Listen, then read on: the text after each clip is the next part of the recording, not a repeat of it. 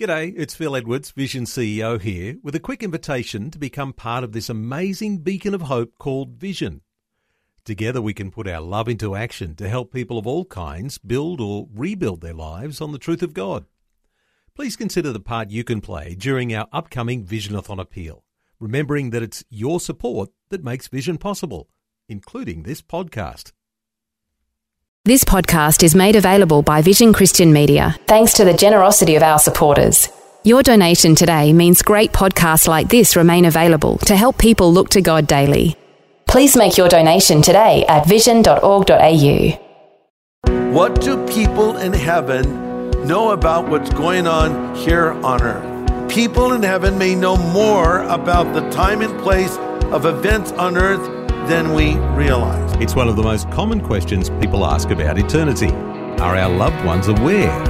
Today, Pastor Greg Laurie provides some answers.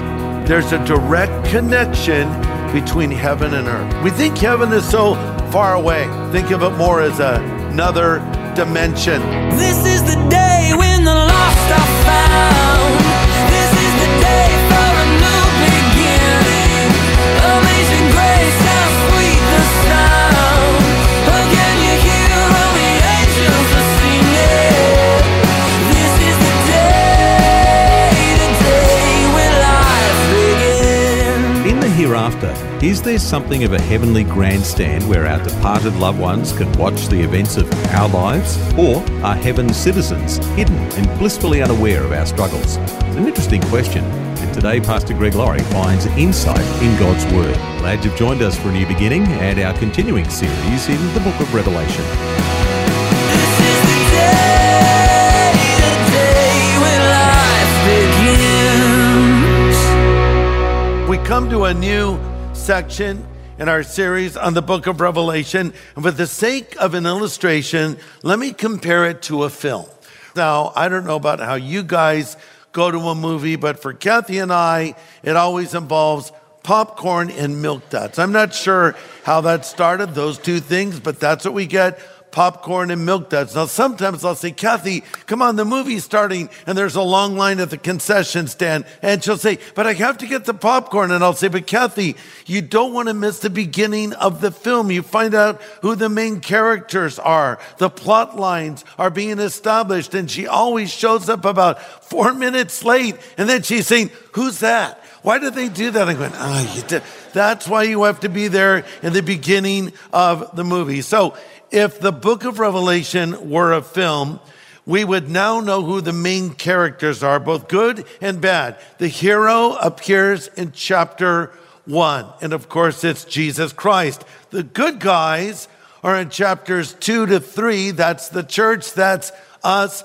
Now the villain and his bad guys come barreling in chapter 6 as the four ominous horsemen of the apocalypse. And now the real action of the book is beginning to build. The music is swelling and we're sinking deeper into our seats. And I don't know about you coming back to theaters, but after I'd walk out of a theater, it was embarrassing to see how much popcorn I dropped on my seat and on the floor. I felt bad for the people cleaning it up. So now this is the big moment as the story continues on. And now we see conflict. In fact, it looks at this moment in the book of Revelation as though the bad guys are winning, because we see wickedness taking hold as Satan rides roughshod over planet Earth. The good guys are getting pummeled by the Antichrist. But spoiler alert, Jesus Christ returns in the end, and we win in the end, just in case you didn't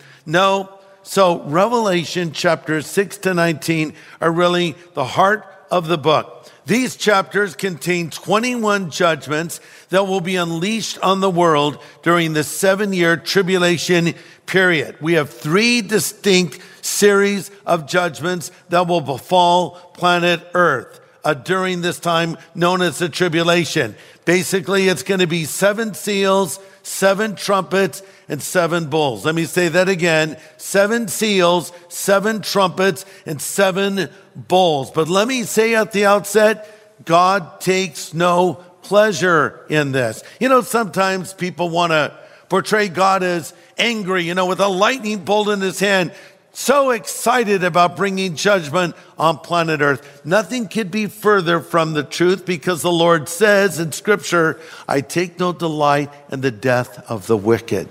There are positive aspects of the judgment of God, believe it or not. Number one, God's judgment frightens us. And that's not a bad thing. It's supposed to. It'll make you think twice before you do that thing. And as you watch God's judgment or the repercussions come into a person's life when they've done the wrong thing, it's a warning to you to not also do the wrong thing. Number two, God's judgment sobers us. It forces us to reassess the way we've been living our lives, and sometimes it causes us to change our priorities. It's C.S. Lewis who said, pain is God's megaphone to reach a deaf world. So God can use these things to get our attention. Another thing about the judgment of God, it humbles us. It strips away our self-righteousness and reminds us of how sinful we are, reminding us that we're not in control of our own lives. And it reminds us that we desperately need God in our life. And one last thing about the judgment of God, it reassures us.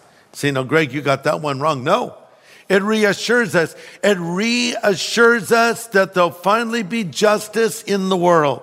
Every day we get up in the morning and we read news sites about horrible, unthinkable events that take place, crimes that are committed, horrible, sinful things that are done, and we think that's not right. But we remind ourselves, one day there's a final court of justice. That's what we're seeing unfold here in the book of Revelation.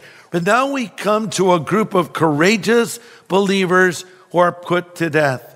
People that would not take the mark of the beast. People that would not pledge their allegiance to the Antichrist. In fact, maybe even people that you have shared the gospel with that will miss the rapture but come to faith later. We read about them in Revelation 6, starting at verse 9. And when he opened the fifth seal, I saw under the altar the souls of them that have been slain for the word of God and for their testimony which they held. You might underline those two things. They'll come back to them. They're slain for the word of God and the testimony they held. And they cried with a loud voice, saying, how long, O Lord, holy and true, until you judge and avenge our blood on those who dwell on the earth?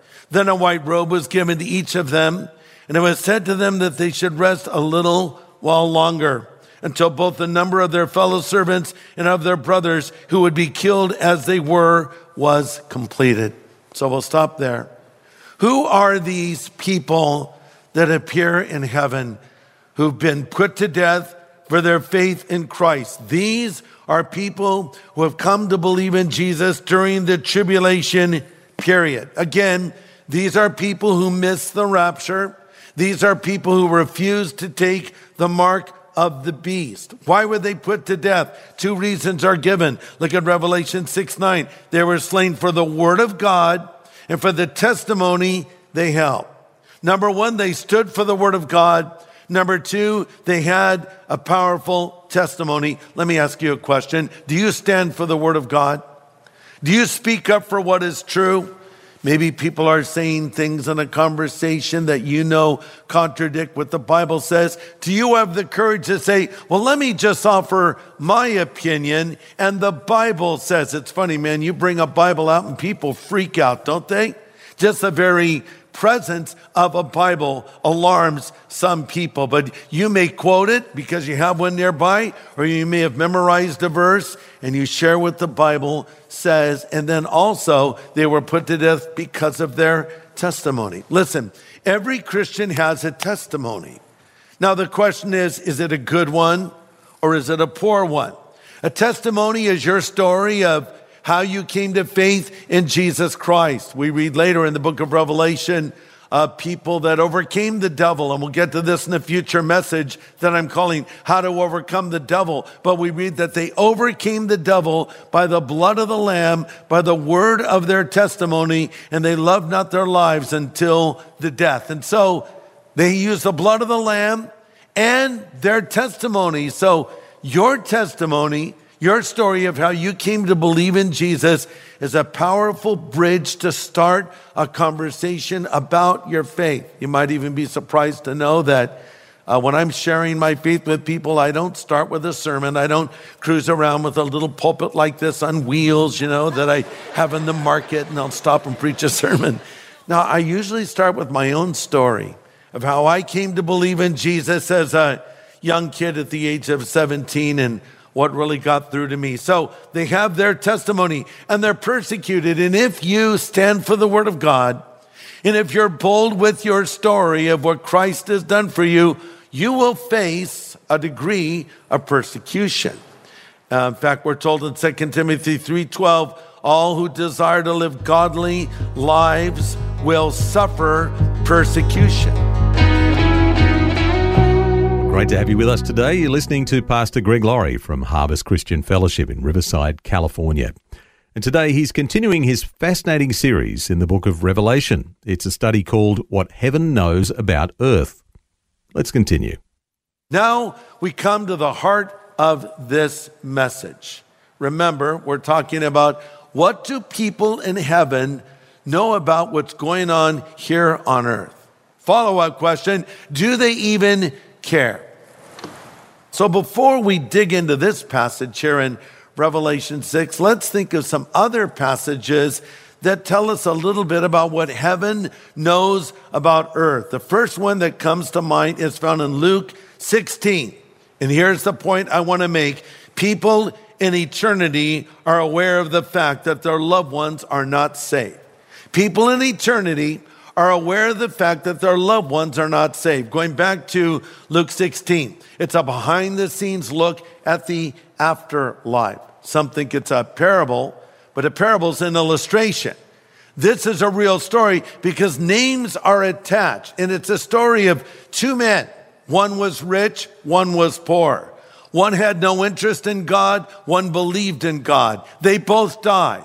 The rich man had a big funeral. It would have been on all the television stations. Everyone would have known about it. The poor man, nobody even cared about him. By the way, his name was Lazarus. And Lazarus lived from the food that fell from the rich man's table. So they both died and they entered into eternity. Lazarus, not the same Lazarus that Christ raised from the dead, by the way, but Lazarus in this story is immediately escorted by the angels into heaven, into what is called Abraham's bosom. The rich man, meanwhile, is sent down to Hades, or a place of torment, and he's literally in flames. He realizes how horrible this is, and we read in 16:28 him saying, I have 5 brothers, and I want to warn them about this place of torment so they won't have to come here after they die. So this indicates a knowledge in heaven, in the afterlife, about what is happening on earth. And I bring this up because sometimes people say things like, well, you'll be oblivious of what is happening on earth and you won't remember anything about what happened on earth. What are you talking about? This guy is aware of the fact that he has brothers that are alive on earth still, and he doesn't want him to end up in this horrible place of judgment that he finds himself in. So when you get to heaven, you don't know less, you know more, right? Because the Bible says that in that day, we will know as we are known. 1 Corinthians 13:12.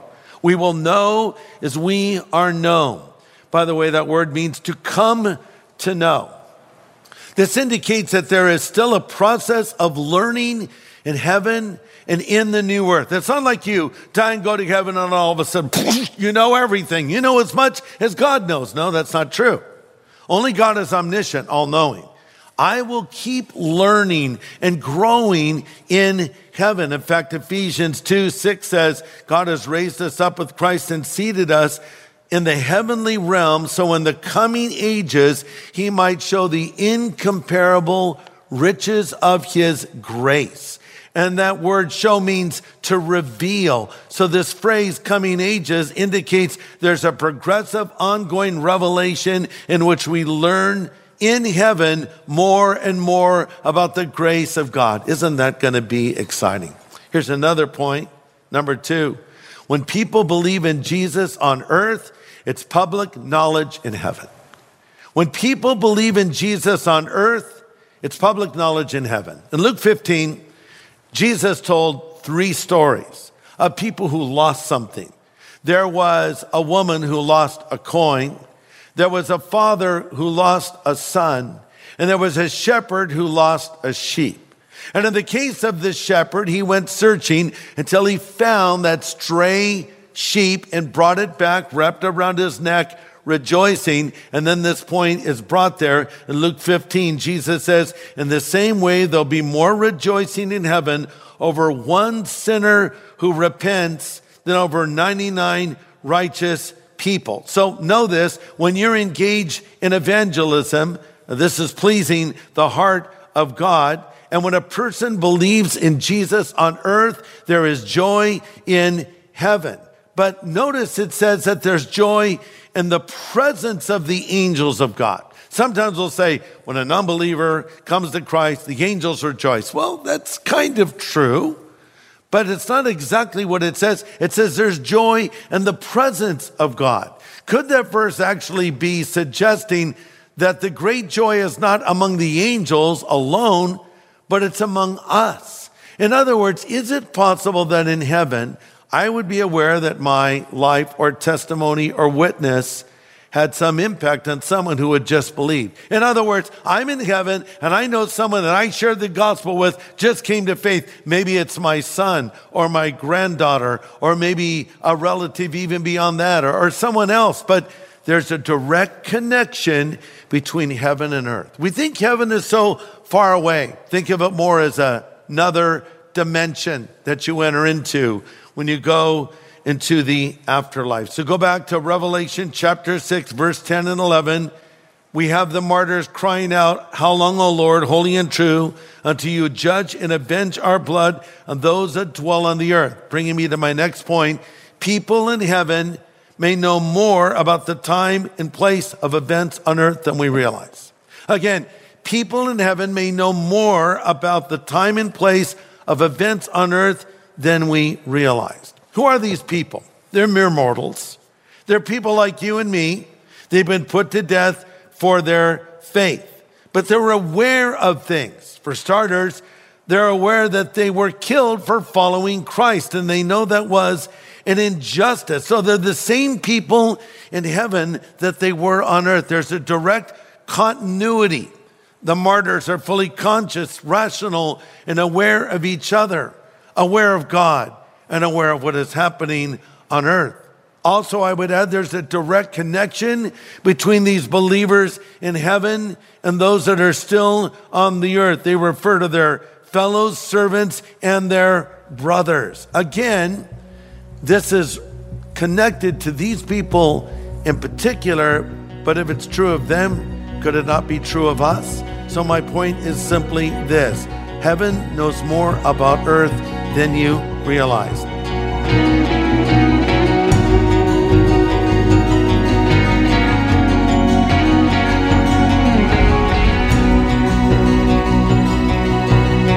Some revealing insights today about heaven from Pastor Greg Laurie in his study series in the book of Revelation.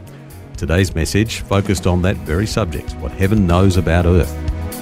And next time we'll have some more insight on those believers who are martyred during the Great Tribulation and how much heaven knows about what's happening here on earth.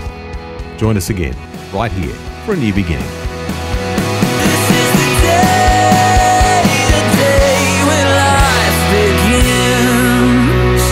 Today's message from Pastor Greg Laurie was called What Heaven Knows About Earth.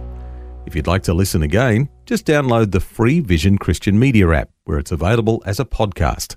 Or for a copy on CD, contact Vision Christian Store on 1800 00 50 11 or visionstore.org.au. Thanks for taking time to listen to this audio on demand from Vision Christian Media. To find out more about us, go to vision.org.au.